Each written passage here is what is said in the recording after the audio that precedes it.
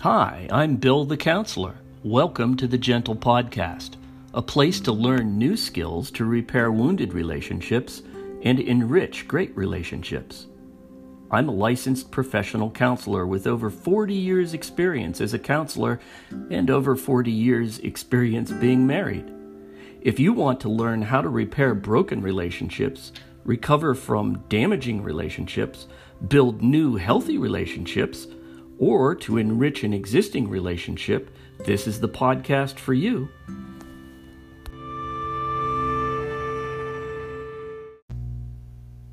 Hi, I'm Bill the Counselor. Welcome to another edition of the Gentle Podcast.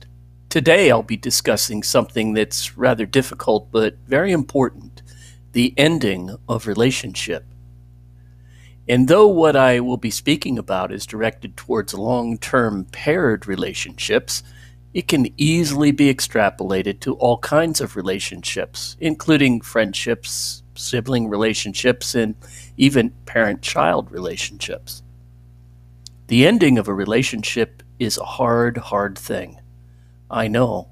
My relationship with my beloved partner ended when she died more than a year ago, and I'm still working hard at recovering from both the shock and the vast number of adjustments that I've had to go through. But other relationships die as well. Long-term friendships and love relationships that end when one or both people decide that they can no longer abide the pain that they are experiencing in the relationship. Though this is not the forum to press the listener to reconsider if ending a relationship is the best thing to do, I do hold a bias that long-term paired relationships are better off attempting repair than deciding to cut them off. I'm going to cover today the two most important things I try to convey to my clients that are in the position of their primary paired relationship ending. First, achieving an emotional as well as legal separation or divorce, or achieving emotional balance as a result of the death of your spouse. And then secondly, positive engagement in the healing process and moving forward as the result of a relationship ending.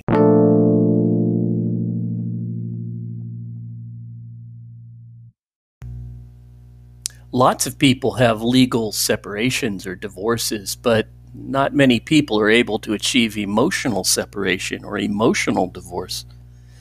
If you've been through this yourself, you understand how hard it is to negotiate the intense emotions inside of your own head. You know, the anger, resentment, the frustration, the daily headaches of thinking about what your ex is doing or not doing, what kind of pressure or difficulty will be coming at you next from your ex's camp. And if you have children together and you're in a custody battle, well, you know how complex that can get. If your partner has passed away, the huge mix of emotions are very similar. The anger, resentment, the regrets, the challenges of loneliness and daily practical concerns.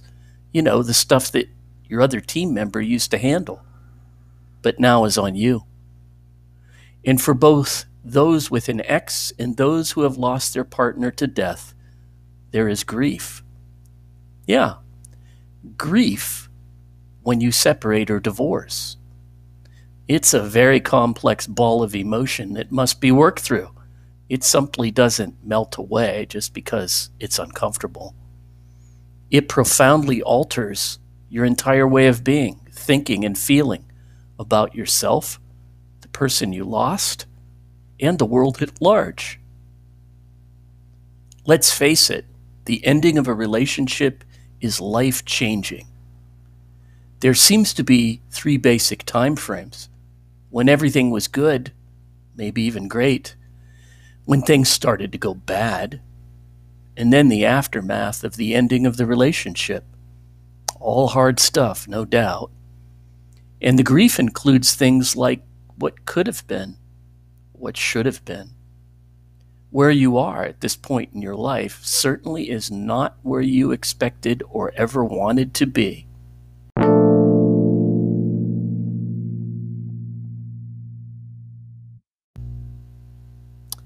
If we do not form a solid plan and engage with that plan after the actual ending, there may be, in fact, no easing or even ending to our intense pain and suffering.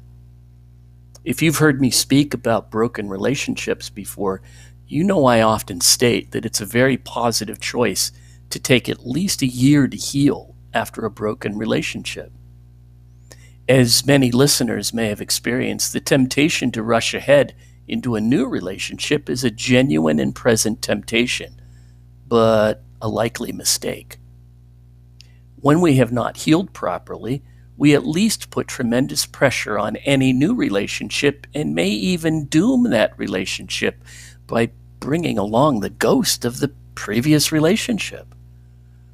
In this context, even a year may not be enough time for proper healing. But taking a year as an example, the first 3 months are time frame where we need to give ourselves permission for what I call intense grieving.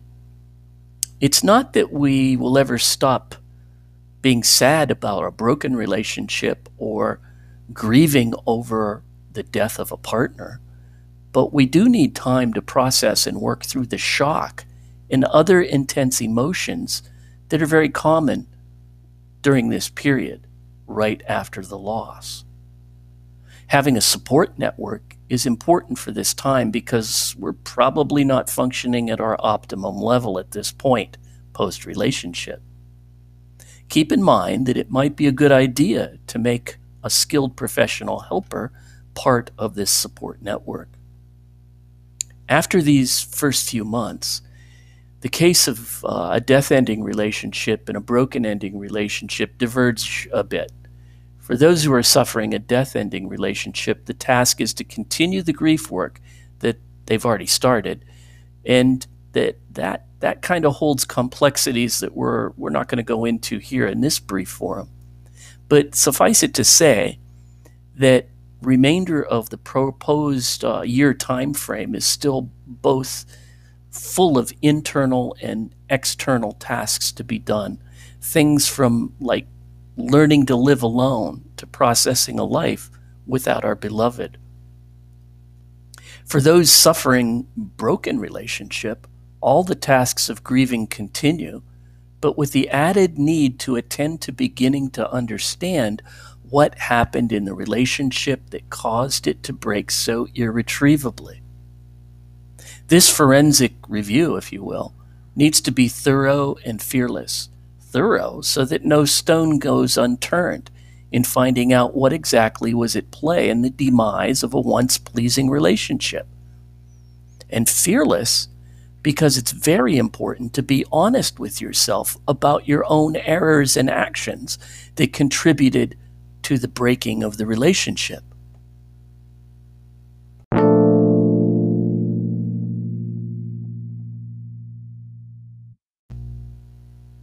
The goal is to come up with a list of actionable items concerning self-growth and self-change so that you never repeat the same errors ever again in any relationship. This process may take an additional few months, but can become smoother and more efficient, again, if you choose to enlist the help of a qualified professional counselor. The remainder of the year might best be described as retraining. This applies for both the individual suffering a broken relationship as well as the individual suffering the death of their partner.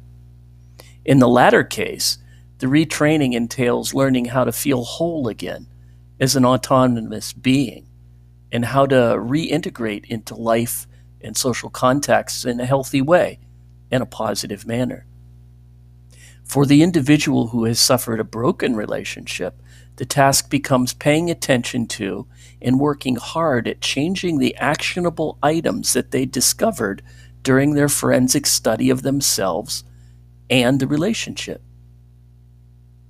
Concurrently, throughout the year time frame, and by extension a perpetual habit to achieve, is to give proper attention to self-care during the entire recovery process. This self-care is best addressed with what I call my 3x6 model. Of special note is the portion of the model that I label 6 positive practices, which includes attention to our thinking, our behaviors, our emotions, our physical self-care, development and sharpening of our relationship skills, and attention to our spiritual well-being. You can learn more about those important practice points by going back a little bit to an earlier podcast I've done on the 3x6 model.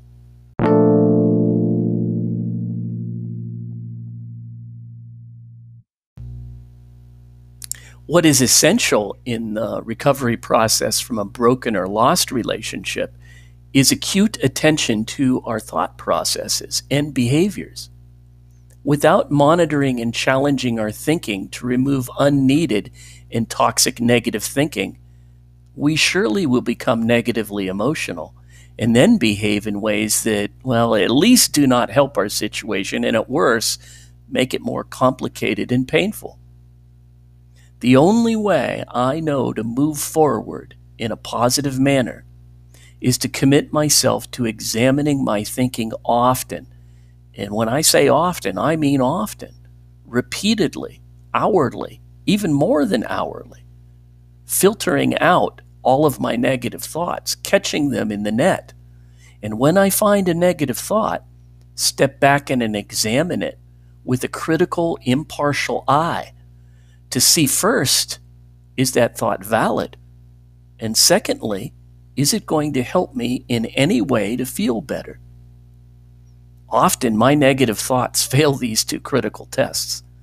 When they do, I put into action my plan to shift my thinking attention to something else, something more positive or productive, or best of all, shift my attention and thinking right to the moment I find myself in. Even if the only thing I can do in that moment is to place my attention on my own breathing. That's what I do. In this way, I calm both my body and my mind and shift my mind away from the toxicity that I call stinking thinking.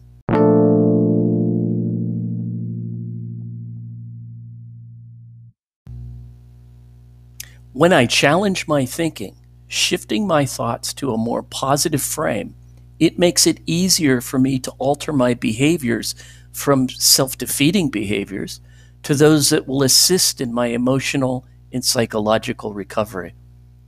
Essentially, this is the path to positivity, engaging in a plan to move forward in life, rather than being stuck in never-ending reactive cycles with an X or the dangerous self-pity of depressing thoughts and actions.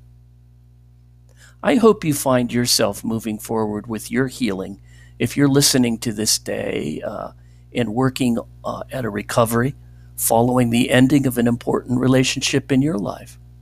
Stop back often to hear more about the skills of relationship that we can learn together and practice together to help our lives feel more secure, serene, and satisfying. Bye now.